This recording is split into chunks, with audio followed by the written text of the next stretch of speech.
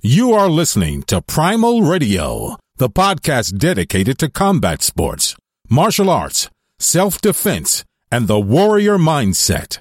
And here are your hosts from Hamilton, New Jersey, Jim McCann, and London, England, Tom McGrath. All right, we're back. It is April 18th, 2018, I think. But Tom, how you doing, buddy?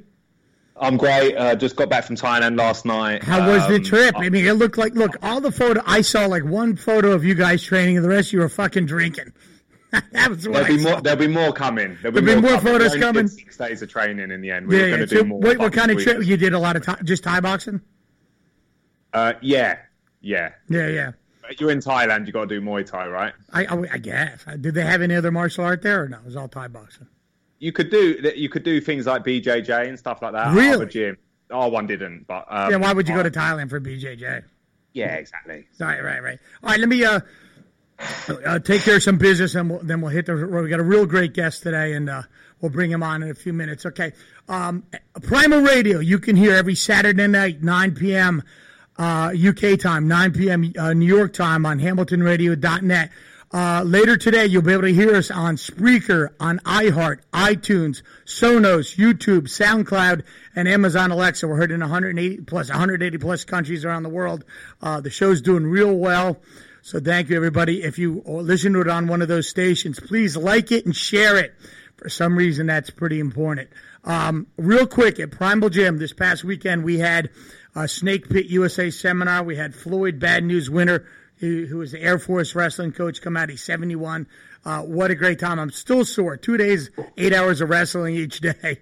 My knee, I didn't really grapple for about a year. I could teach it, but my knee was screwed up.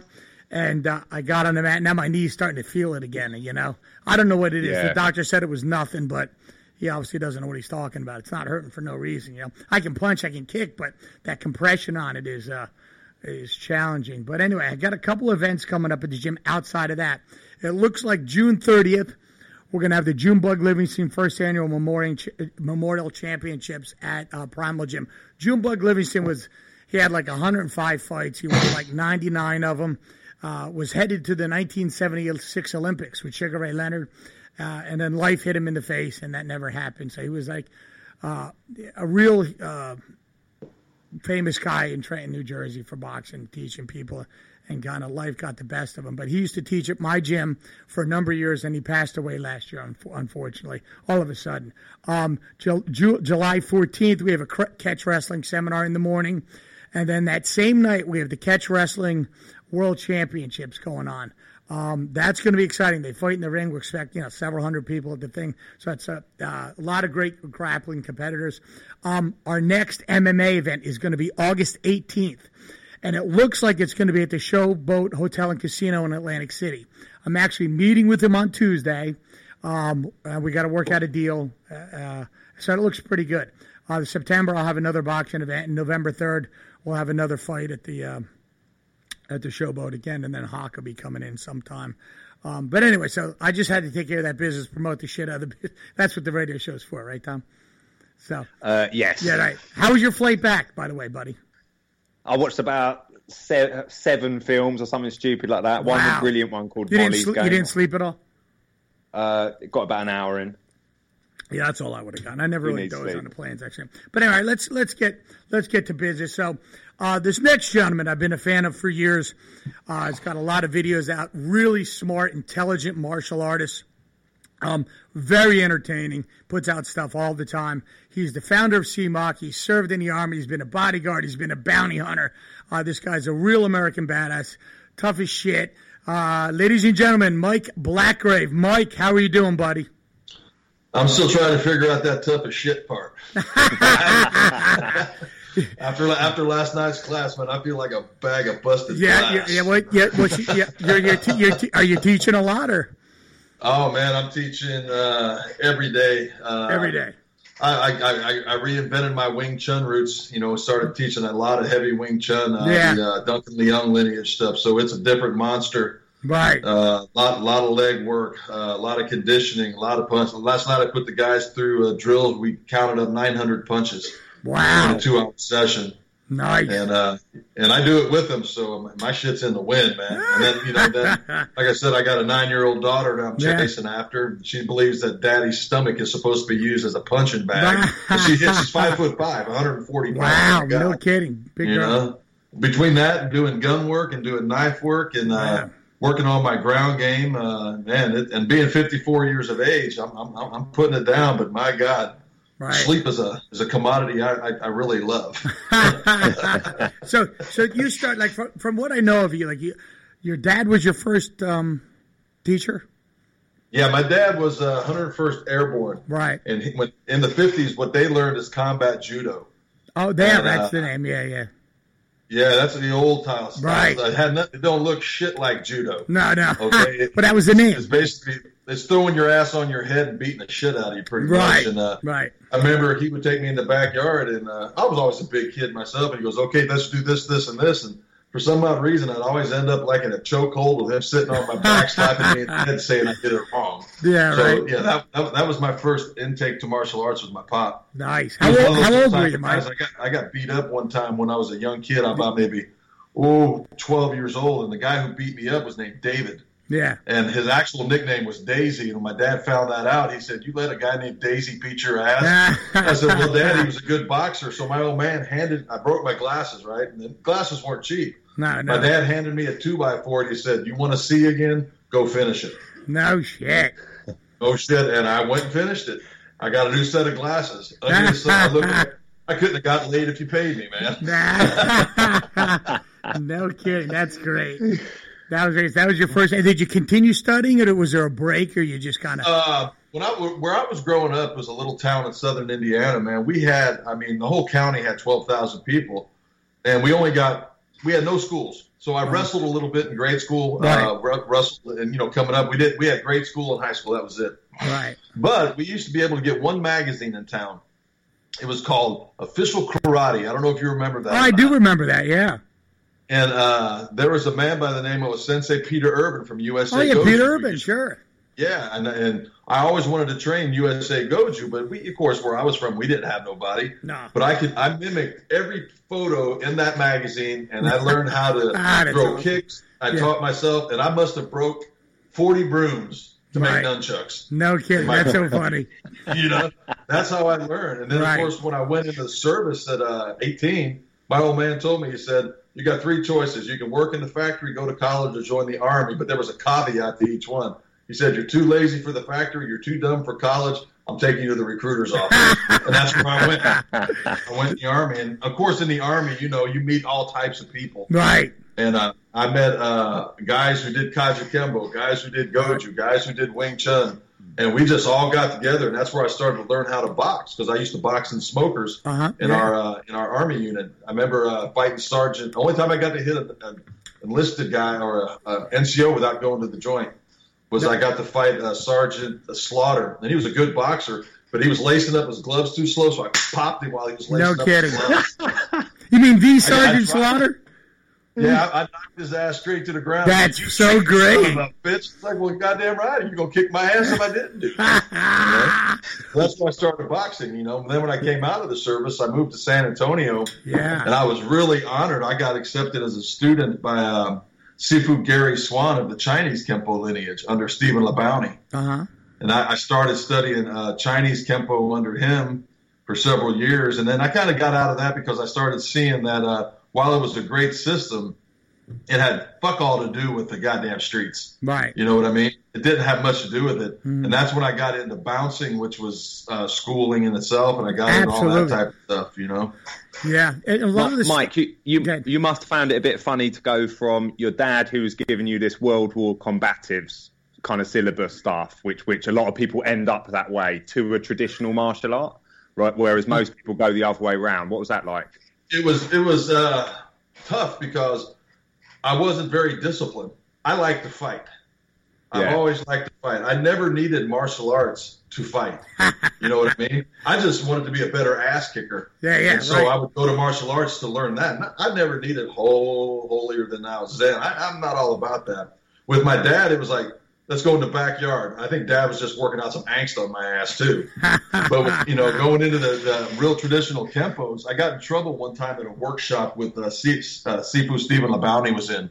I'll never forget it. We were all lined up, and you got your standing in your positions and all that. And he was walking down the line, and he was asking everybody what their favorite weapon was. And of course, everybody was giving the cliche dojo answer: side kick, sir; reverse punch, sir. He got to me, and he asked me, and I told him, 77 Buick, sir. And he got all pissed off, and he kicked me out. And then later on, he asked me, why would you say that? And I said, well, if I know I'm going to fight, and I got the opportunity to hit you with a car, guess what? I'm going to hit you with a car. He didn't quite understand it, but my old man taught me that way. Right. My dad said, if you know you're going to a fight, be first. Be nasty and hit him with a brick. Right. And then use something. Right. And from there, I got into Ed Parker's karate. Yeah. Under Sifu, I can't even remember his name, Mr. Castro down here. He was one of Larry Tatum's guys. Oh, yeah. And here again, I learned a whole lot of stuff that I've incorporated into my own work. I believe Mr. Parker's motion, his relativity of motion theories are fantastic, and they transcend martial system. But I just had a problem that it was so heavily technique oriented, and a lot of the techniques were performed that if my fist stays out there, by God, I'm looking good. But if that fist retracts and here comes a left hook and a right hook behind, now all of a sudden, how is this working? Yeah. And when I got to train that, and all of a sudden I started thinking, wow, this is good, but it's not teaching me how to engage live with somebody. Yeah. So from that point there, I had my dream come true. I had been working as a bouncer. I had been working as I was starting to do some collections. Collections, I'm not going to say for good people or bad collections. Sure. Okay? Collections, we got you. And and most of this stuff, like I said, I'm a big man. I'm 6'5", and I've always been pushing the 295, 300 mark. I've always lifted. I've always done these things.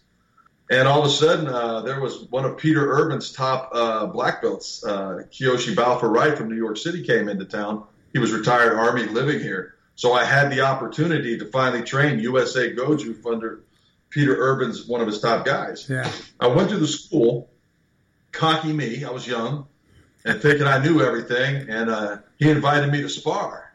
Like, okay, we're going to spar. Okay, cool, man. This is awesome. Yeah. Man, I went out there cocky, and I threw some chicken shit right hand, left hand. He stepped back, hook kick, broke my nose, knocked me on the ground, woke me up. I sat in the chair. He had me hold of my nose, and I looked at him and I said, where do I sign? Yeah, And that's how it right. started. Awesome story. And that's where I started Goju, and I stayed with Goju for 8 years. I trained USA Goju for 8 years under him, and I earned a second Dan in that rank. That was a tough system. When I was in that, I fought a lot of the old school Ippon Kumite, where it was blood rules. Right. I fought regional Sabaki championships here in San Antonio and San Angelo, Alpine, all through Texas we fought, and it was just rock'em sock'em robots, man. I mean, it was a young man's game. I don't have a knuckle on my third finger on my right hand. I have no knuckle. It's all gone. Somebody now. was smarter than me. I threw a punch at him, and he ducked, and I hit him in the crown of the head and shattered it. It was gone.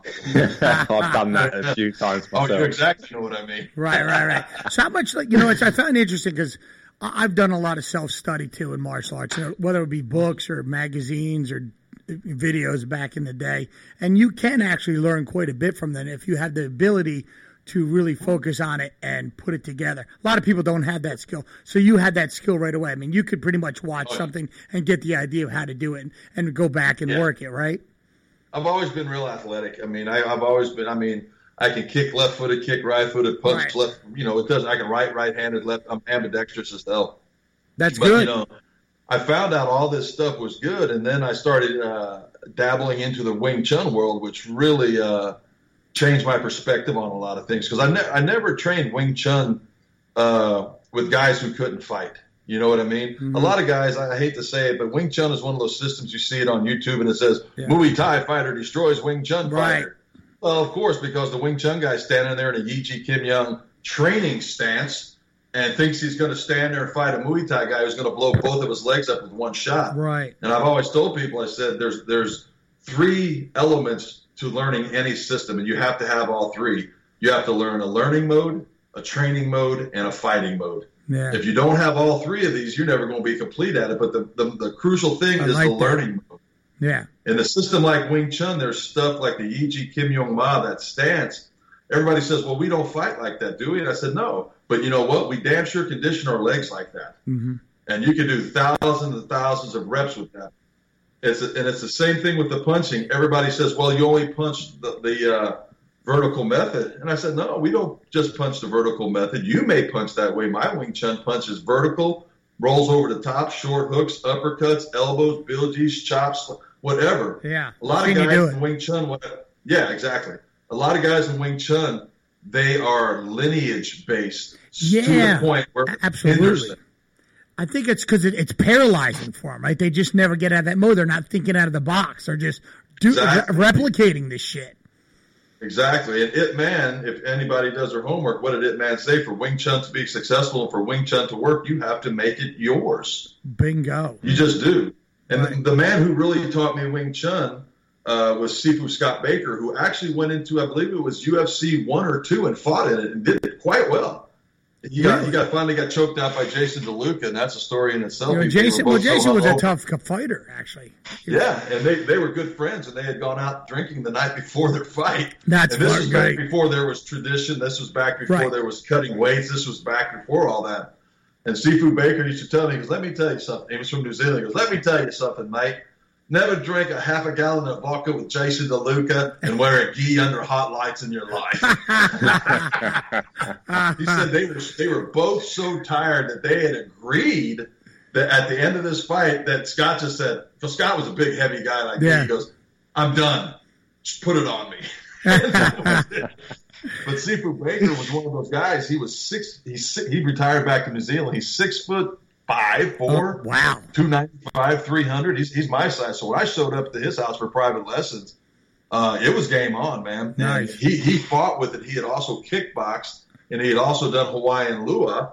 And so he put all this stuff together, and he was formidable as hell, man. And he told me when he was in New Zealand, he used to get picked on quite a bit because he was a smaller boy. Believe that or not. Yeah.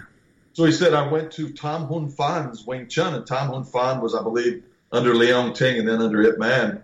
And he said all the guys that were kicking my ass were in the Wing Chun school. That's great. And I learned from him, and that's where I learned. He had trained in the Yongkei San Wing Chun as well, which is the second side of the house. So I got that perspective. Right. And from there, now I'm into the Duncan Leung stuff with Sifu Dustin Carroll out of Alabama. Yeah. And it is a totally different animal. Really? Totally different. Is it, you find it difficult to separate the arts when you're doing them, or you're able to do it with no problem? I don't think separate. There is no reason to separate. It's all motion. Yeah, I agree completely. But sometimes guys get caught up. They're doing C-lot, they're doing this, and it's counterintuitive a lot of times because the techniques are diametrically opposed to each other. We stand this way, we do it this way. We stand this way, we do it this way. So if you find there's just a truth in the martial arts, learning a new system isn't even that hard. Right. You just have to clear your mind of what you know while you're learning something new. And then what I tell people all the time is you can go to class as much as you want, but unless you take it into your own personal laboratory on your own personal time and create your own freaking monster, it ain't never going to work for you. I agree. It just won't, because mimicry is a piece to the puzzle, but it's the first piece to the puzzle. I have to watch you do that double leg takedown. I have to observe you do that double leg takedown. I have to help you step me through that double leg takedown. But now that I understand that double leg takedown, I need to be able to hit that from every angle that I can think of that makes a 6'5", 300-pound man optimal with it. Right. That's the key to that's learning mode, and then that goes straight into that training mode.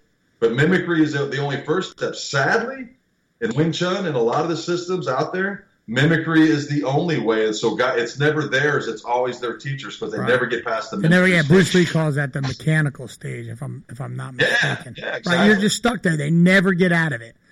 And they refuse to get out of it. Right. Sifu said, I have to wear polka dot pajamas before I do a side kick. Really? Okay. What the fuck is that? Right.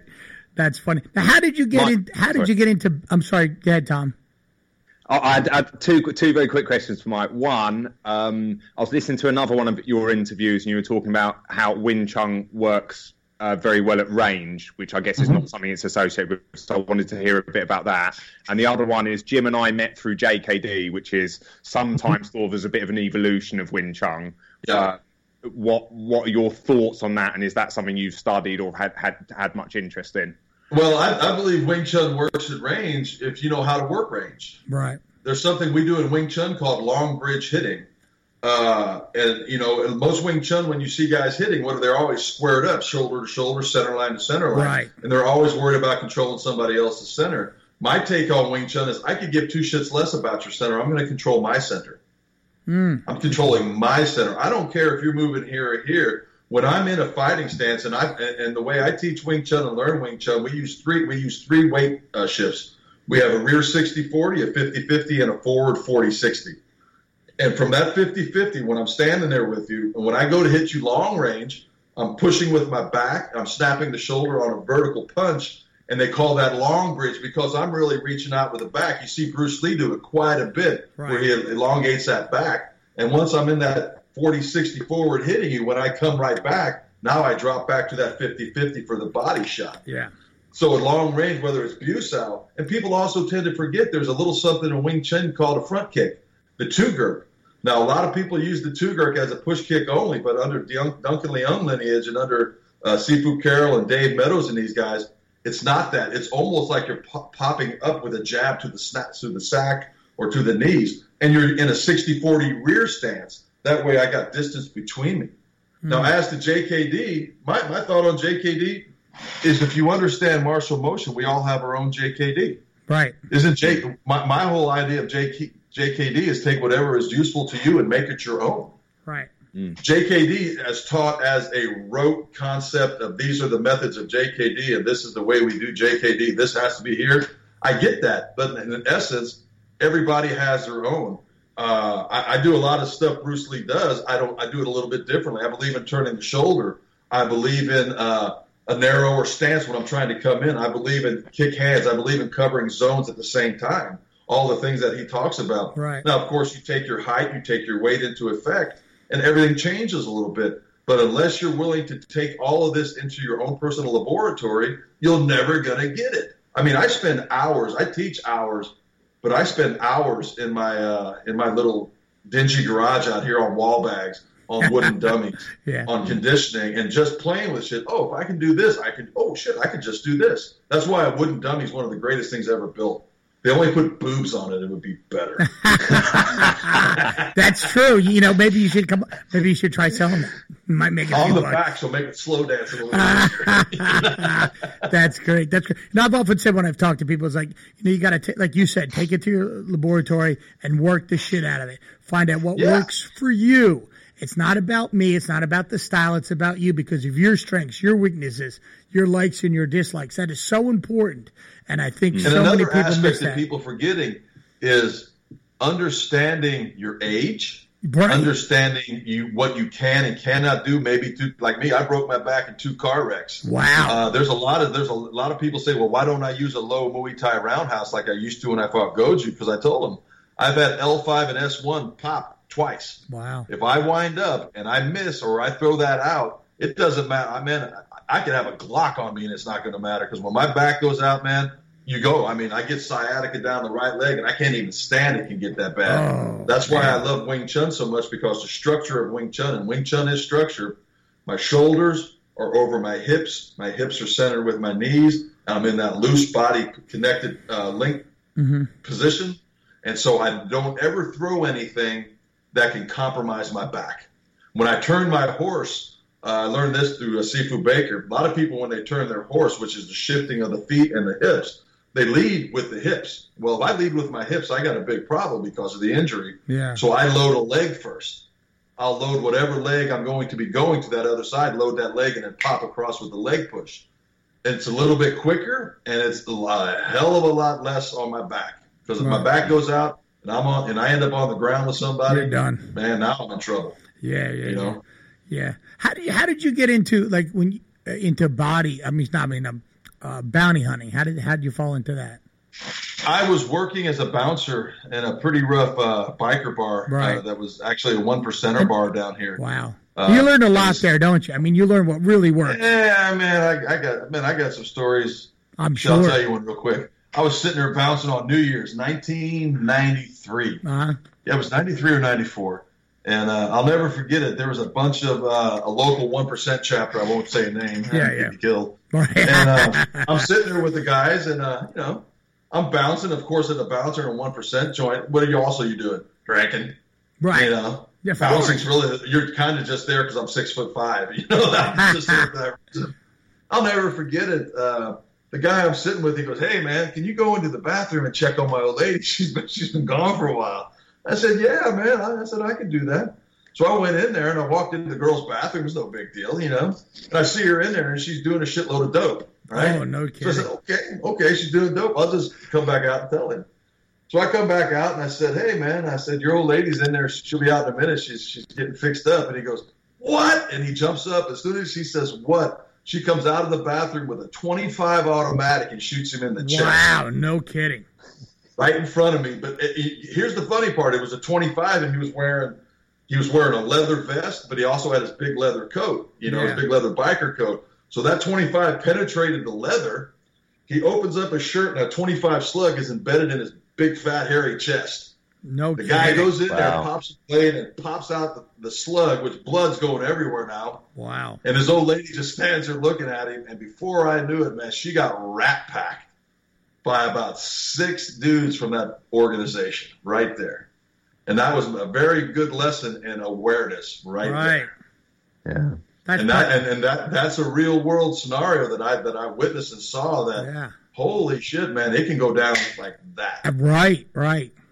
So you're getting a lot of people don't understand that. All right. So that right, you're that awareness, being aware of your surroundings. So many people are so oblivious. I mean, you go to the mall or go shop, just watch everybody on their phone constantly, looking at it, taking selfies, texting, completely oblivious to the world. Or in the park wearing earphones. And right, wonder which is nuts. Abducted. That's crazy. It's so dangerous. Did you get? That's how I got into bounty hunting, because there was, where you have 1% bikers, where you have a criminal element, you're also going to have a law element. Right. We had lawyers coming in drinking with these guys because when you're partying with outlaws, what is it? Wow, this is the cool place to go. Ha, ha, ha. Right. You're kind of hardening your own self by being around these people. A lot of people think. Right. And so I was sitting in there one day, and a guy said, "Hey, you're a big son of a bitch. Have you ever thought about getting into bail enforcement?" I was like, the only time I was ever in bail enforcement was somebody's trying to bail me out. So the guy gave me a business card, and I called him up, and he goes, "I need somebody to go get picked up." And I was like, "Well, what do you need?" He goes, "Well, we know where he's at. It's not a big serious bond. It was he had skipped on I believe it was child care. He had to pay his child support. And he skipped on it, and then he skipped the bail." And so I said, "Okay, I'll go get him." And I went with this real old crusty bastard to get him, who was worthless as tits on a bull because he was half drunk. And we went to a shitty side of town, and sure enough, man, we tracked him to this little local watering hole, and it was actually quite easy. I came in and I said, "Hey, your name is such and such." And as soon as he said, "Yeah, that's me," I just grabbed him by his back of his neck and I put him down on the bar and put my cuffs on him. I even cuffed him wrong, man. Cuffed him in the front. That's so funny. And so I walked him out and I threw him in the back of my truck, and he was all freaked out. He started kicking the back of my chair, saying I couldn't do this, I couldn't do this, I couldn't do this. So he was fucking up the inside of my truck at the time. So I pulled over in a parking lot, opened the back door, and I just smacked him in the mouth and dropped him and laid him down on the seat.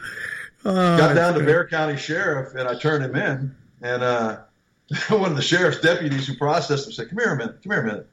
And he goes, "Who are you working for?" So I showed him the card because I was running off this guy's license. And he goes, "Can I give you a word of advice?" He goes, "Don't ever bring in a subject like that again, handcuffed in front and beat to shit." He said, "You'll be the one going to jail." I was like, "Oh, okay." I said, I didn't know that. I mean, that was my first day on the job. You didn't know shit. But you know what? The guy paid me $650 to bring him in. Wow, that's not bad. No, and that was, but then shit started getting hinky. Yeah. And, I was starting to go on bigger bonds with people and going on stuff where people were like trying to evade the rearrest because they had jumped on a dope charge. Right. And those people are scary because a lot of those people they don't feel shit, you know. Right. But I got a lot of life lessons in that game. I bet there, you man. did. You really learn how to dodge.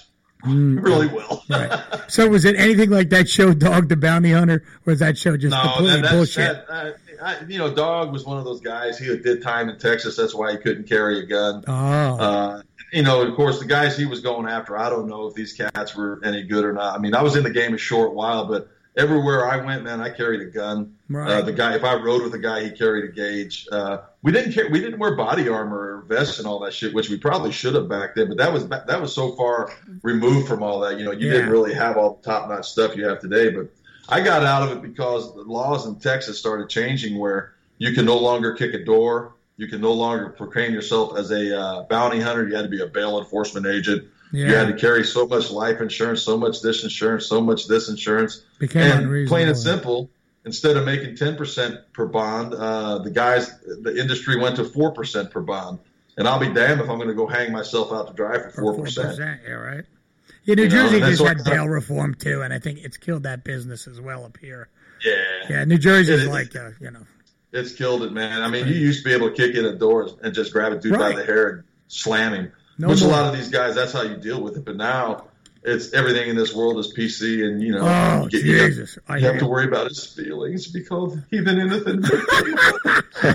Yeah, you need a safe place. Oh, these snowflakes, it's ridiculous. Hey, how did you come up with? When did you start CMOC, and how did you come up with the idea? I started CMOC in. What does it stand for? Simple, effective, aggressive methods of combate. Combate, gotcha. Combate is how they say combat in the Philippines, but on the inside, no, it's Southeast Asian methods of killing. Ooh, that's good.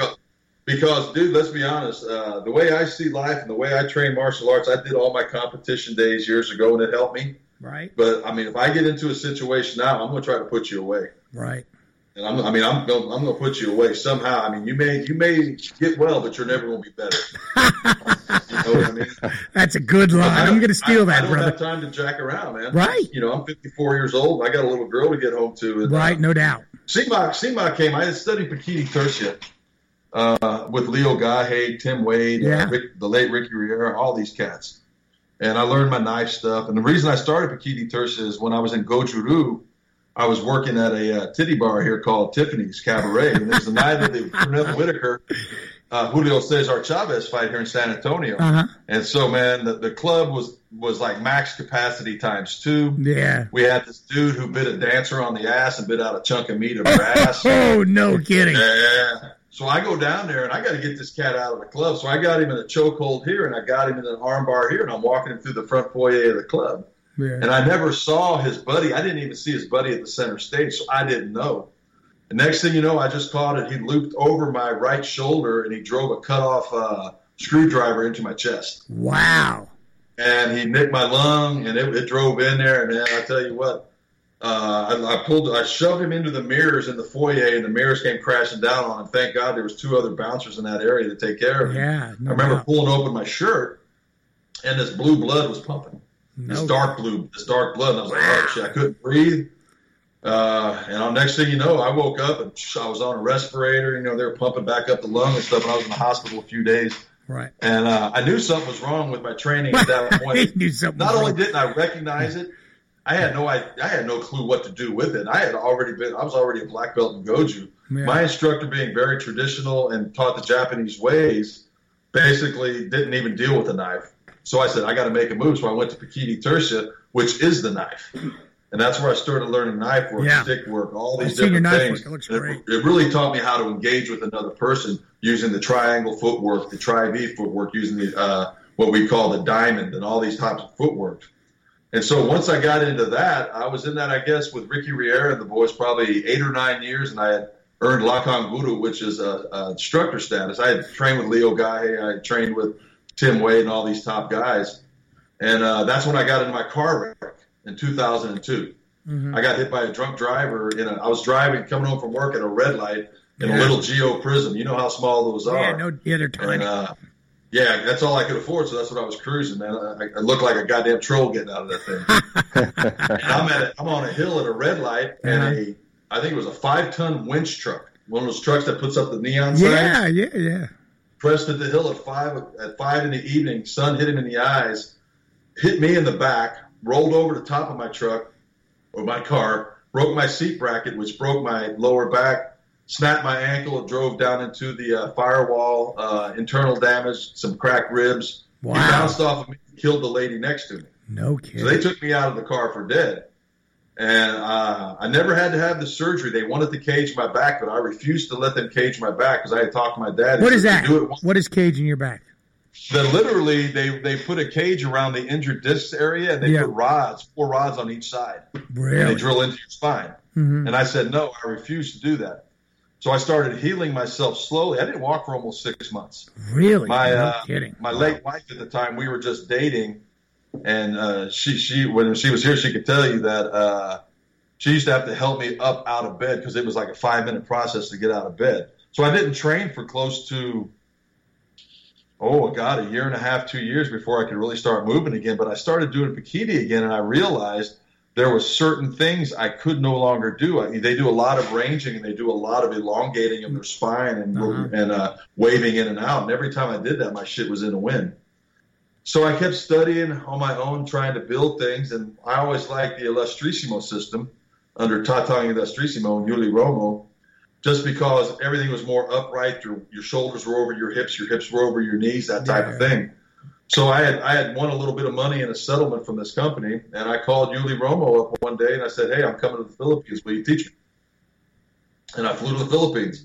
Wow. And I stayed I visited my wife's family there, but I was trained with Yuli. I believe it was 27 days, 8 to 10 hours a day in the Illustrissimo system, which is a very, very simple system. Is it? And, it's beautiful. It's just street lethal. Tatang was a killer. So, I mean, plain and simple. Right. And once you understand that system, I came back, and then for a year, I didn't do any teaching at all. I just took everything that I learned from Goju, everything that I knew from the Wing Chun, everything that I knew from the little bit of Silat, the boxing, the wrestling, the Pikiti, and put it into this Illustrissimo framework. In fact, took what I found pertinent from Illustrissimo, and I built CMOC, which is a simple 5-level funnel system. You have 10 things at level 1, you have 8 things at level 2, you have 6 things at 3, you have 4 things at, all the way down. How does water come out of a funnel? Fast. Right. And you can get very good at CMOC very quickly because I designed it to get people good now. Simple, direct, and effective. Yeah. Because people don't have time. I mean, I came up in systems where I was in horse stance for a freaking year throwing punches at the air. Yeah. Okay? That doesn't happen anymore. No. One of the questions is people, how long does it take to be an MMA fighter? How long does it take to become a CQC instructor or a JKD instructor? And the answer I give them is, I don't know. Maybe never. If Michael Jordan comes and joins your basketball team, you don't have to teach him much. It might be, that kind of talent might come in. And there's other guys who have no business fighting. Andy Dick comes on your team. It's a lifetime. Exactly. Now, I also tell people too, you could be a CQC combatives instructor in one seminar. Yeah. All you got to do is pay the money. And sadly, that's what we're seeing today. Well, that's what you see a lot of today. It's pathetic. I see more Sifus and guys who are like 25 years old who have all this rank and stuff. It's a joke.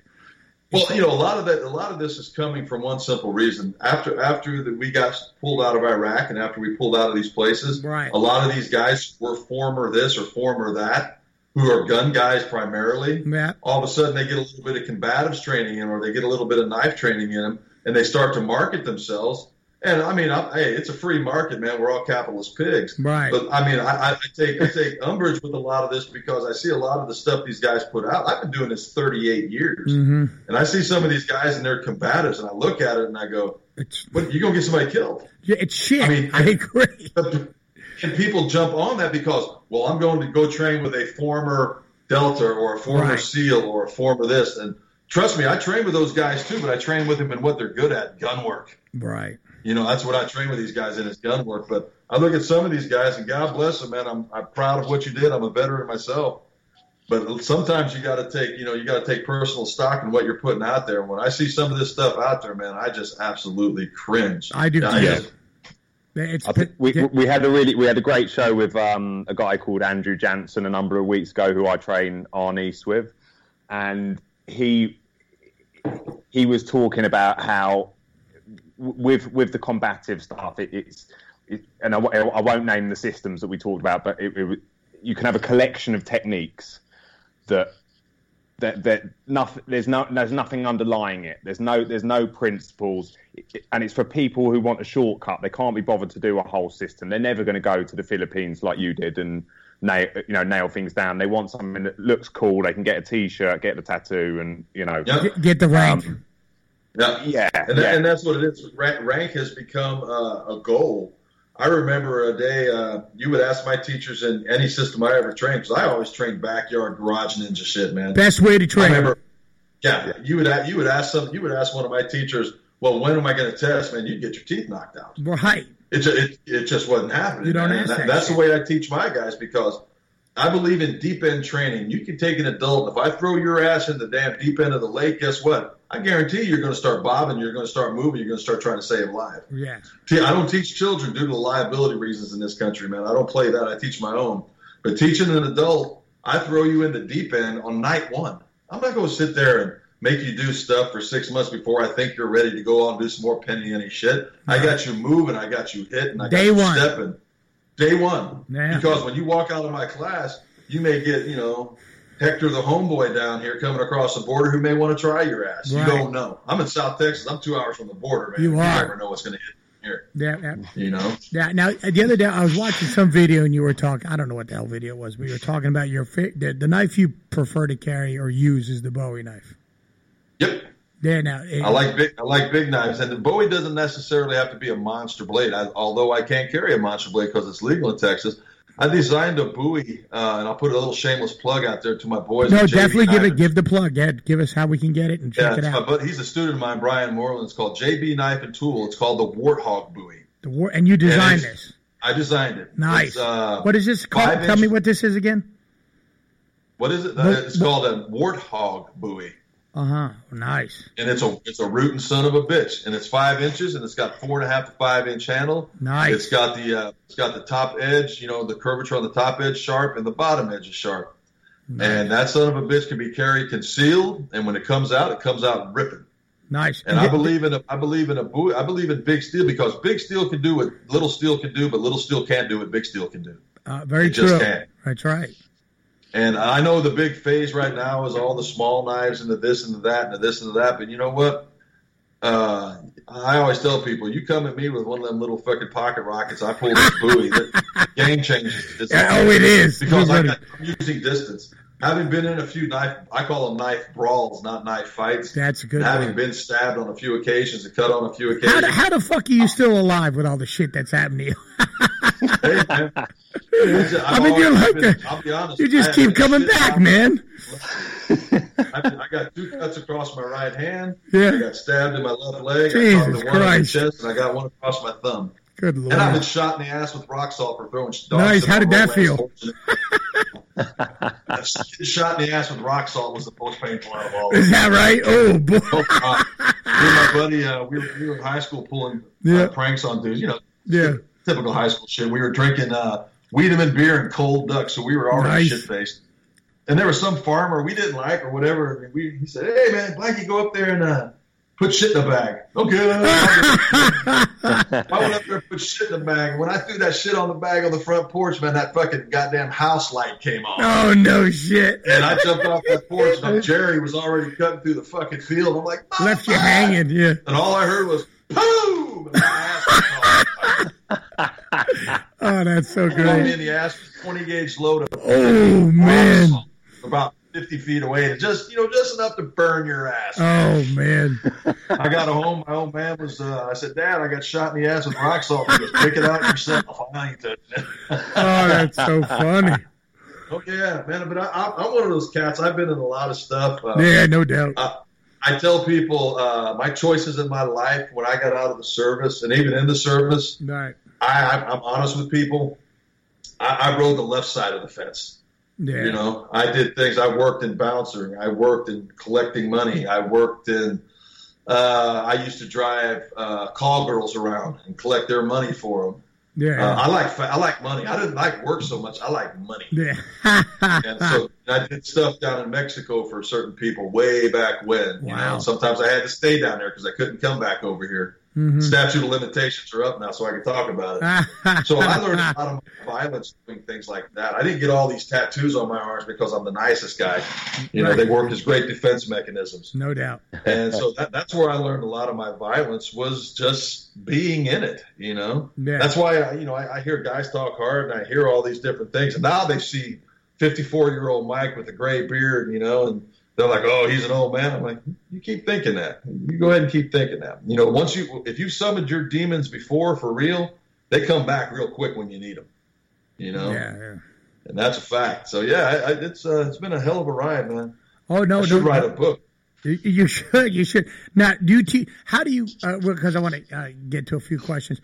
How does someone find you to train with you? Do you just accept students that you got to size them up? How do you go about that? Facebook is a wonderful thing. Oh, you're on it all the time. It's great. Yeah. You know, they find me via Facebook. I don't have a website. I've gone that route, and the website was more hassle than it was worth. It's a pain in the ass. Guys, word of mouth find me. Right. I don't have a whole lot of students down here. I got 5, 7 that kind of come in and out. Most of them are professional guys. Right. All men. But, I don't accept everybody as students because I've had people come in here and they tell me their feet hurt after a night. And I'm like, well, you need to go someplace else. Right. And my goal is never to get rich on this. I just like to teach and I like to train and I like to keep sharp. Mm-hmm. I make my money on my workshops, you know. And do you do those all over? You just do them primarily in San Antonio? Oh, I do them all over. I'm getting ready to drive up to southern Indiana. I'm going to see my pop. He's getting ready to have hip surgery. And then I'm going to Indianapolis and I'm teaching my gut bucket course, my 3-day gut bucket. What's that? Gut bucket's a term down here for extreme close quarter. No kidding. So this Indianapolis. What's that? Are you doing it in Indianapolis? Yeah, I'll be doing it up in Richmond, Indiana, right outside Indy. Okay. Gut bucket 1 is pistol. Gut bucket 2 is rifle. And gut bucket 3 is pistol and rifle combined. Okay. And the whole premise of this, it's based on street stuff. It's not based on military stuff. I mean, military crossover, it's not a problem. Because I've trained with so many guys. I've trained with the great Sonny Puzikas and the Spetsnaz Ways. I've trained with the Mount guys for the Navy SEAL stuff. I've trained with my buddy Court Bolton, who's a former Ranger. I've trained with all these guys. I've trained with great civilians. I've trained with my dad. I've been running guns. You've been doing guns your whole life? Yeah, I grew up with guns. You're a gun guy. My first gun, I had a .22 rifle when I was 7. Wow, nice. You know? See, I had shotguns. I've always been running guns. See, Tom's in London, and Tom is a big gun guy. He's learning gun. Guys need to get your gun rights back in England. Oh, the UK. That we talked about it last week. I don't know the name of the mayor. I can't remember his name in London. That's a big Khan. Yeah, they want to outlaw knives now. Yeah.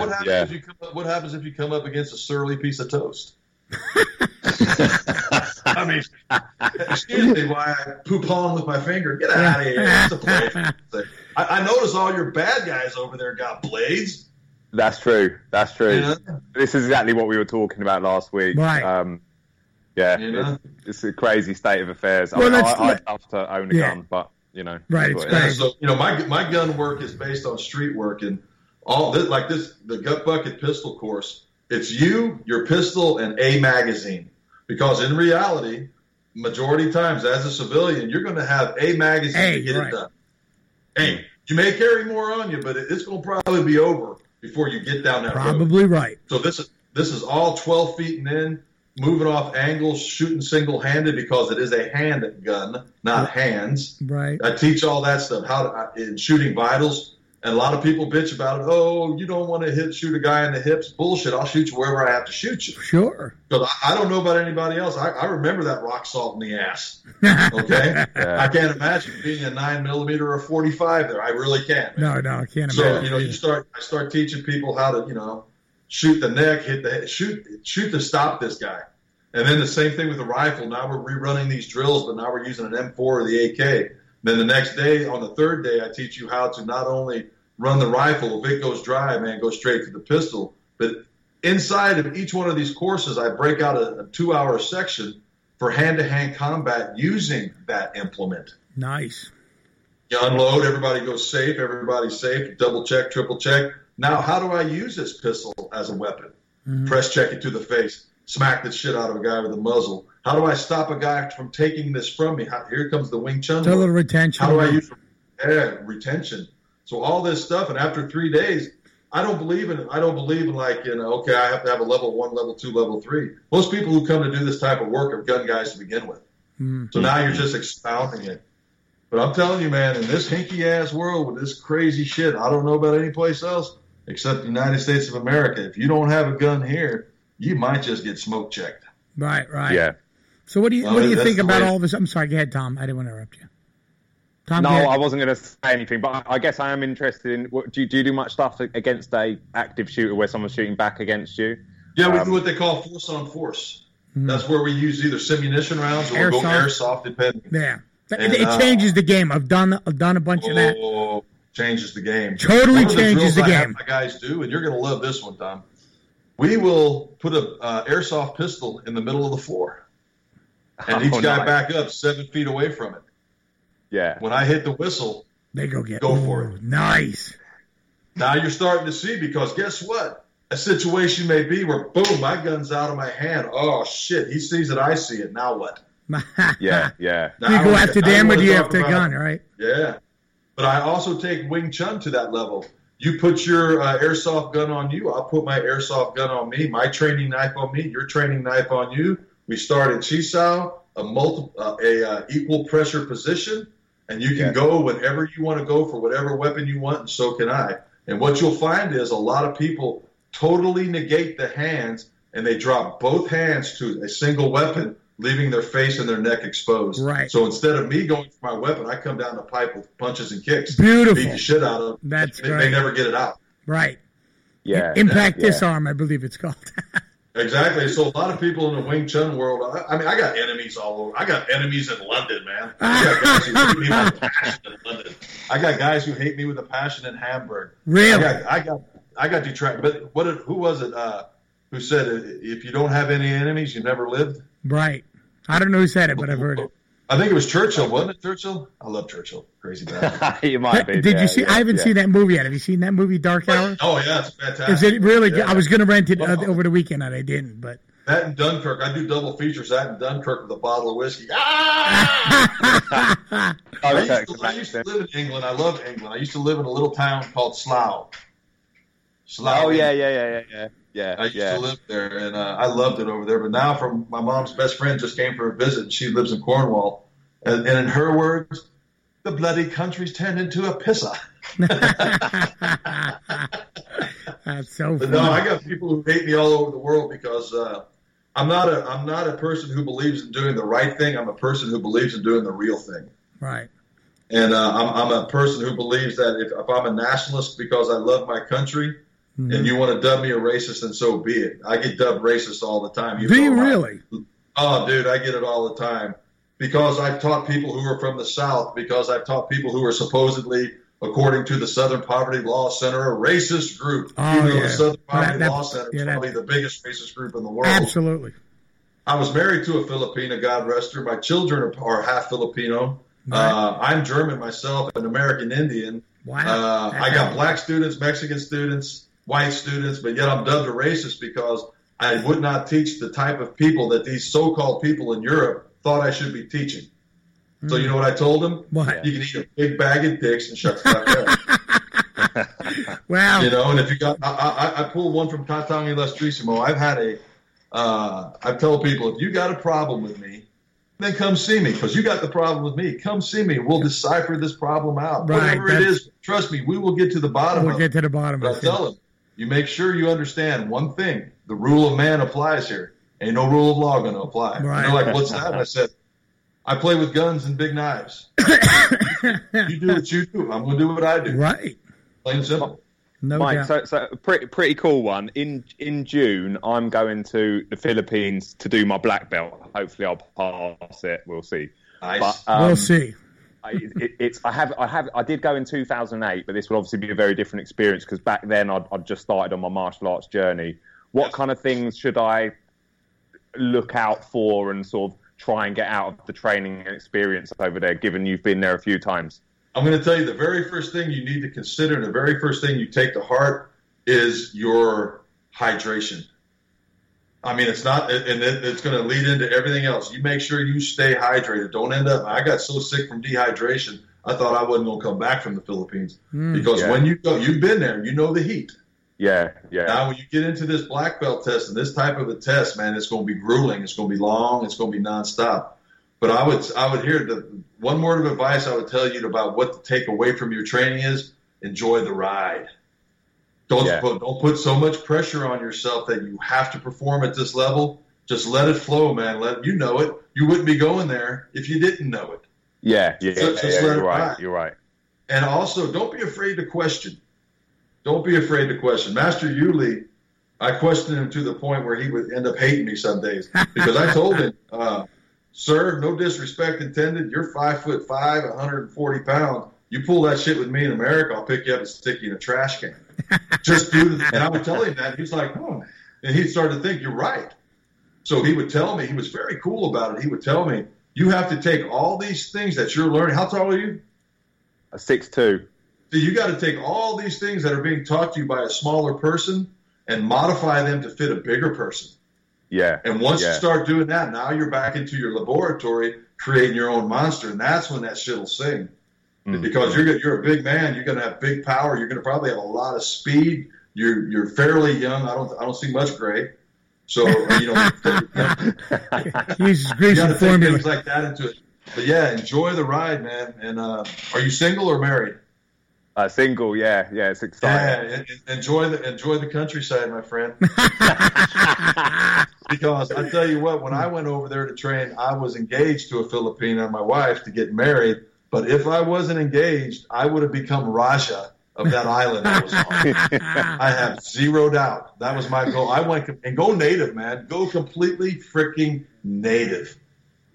I did. I trained barefoot, man. I let the belly sag. I was just wearing a pair of flip-flops, dark brown skin, eating fish, diving. I was swimming in the Southeast China Sea with kids diving for pearls. Hell, I even let a kid piss on my foot after I stepped on a sea urchin.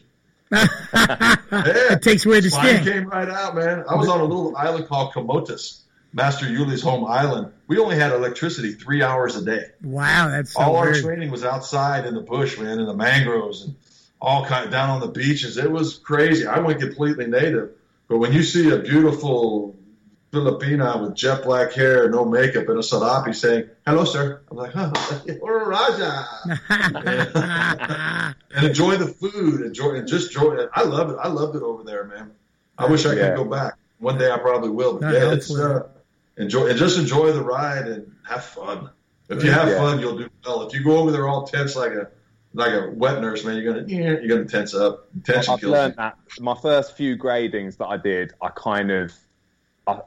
let that pressure get to me, and I didn't really enjoy them. And what I've done since then, I've always tried to pretend I'm not integrating, with a smile on my face, and then I kind of get in essence, man, when I start to get frustrated. You've already been graded. You wouldn't be going there if you hadn't been. Right. You know? And that's the way I look at it, because I used to do the same thing. I used to have what they call test anxiety. Yeah. I would get it when I was coming up through the ranks in Goju, man. I would sit there like a shivering bitch. One day my sensei told me, he goes, "What are you so damn nervous about? We've done this shit 1,000 times in class. Shut up and do it." Oh, okay. And then once I was out of my head, I could do it. But at first I'd be locked up tight, man. Just enjoy the ride and always remember, Raja. Hey guys, we're gonna have to wrap it up soon. Hey, look, it has been a great show, Mike. I want to thank you from the bottom of my heart for taking the time out of your busy day and being a part of the show. I really enjoyed it, man. And we'll have you back on, and maybe one day we'll bring you up to, God forbid, God's country, New Jersey, and have you do something. New Jersey, but anyway, look, I really appreciate it. I got in Connecticut and come across. Right. Yeah, there you go. And Mike Blackgrave, you can find him on YouTube, and you can find him on Facebook. He's got a ton of shit out there. It's excellent, great material, entertaining guy. He'll tell you like it is, and I really appreciate it, Mike. Thank you so much. Tom, did you need to promote anything? No. You want to promote a Tinder date or nothing like that? Raja.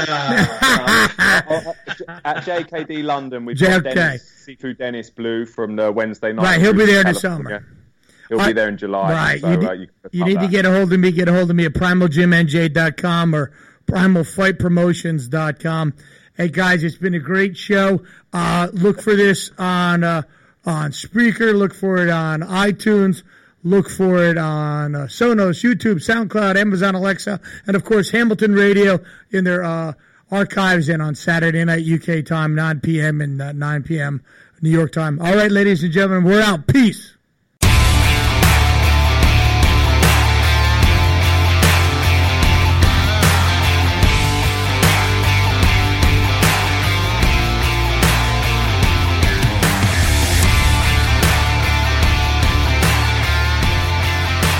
You have been listening to Primal Radio in association with Primal Gym and Primal Promotions. Primal Radio is available on all good podcast venues. To help us grow, please subscribe, like it, share it, and leave us a great review.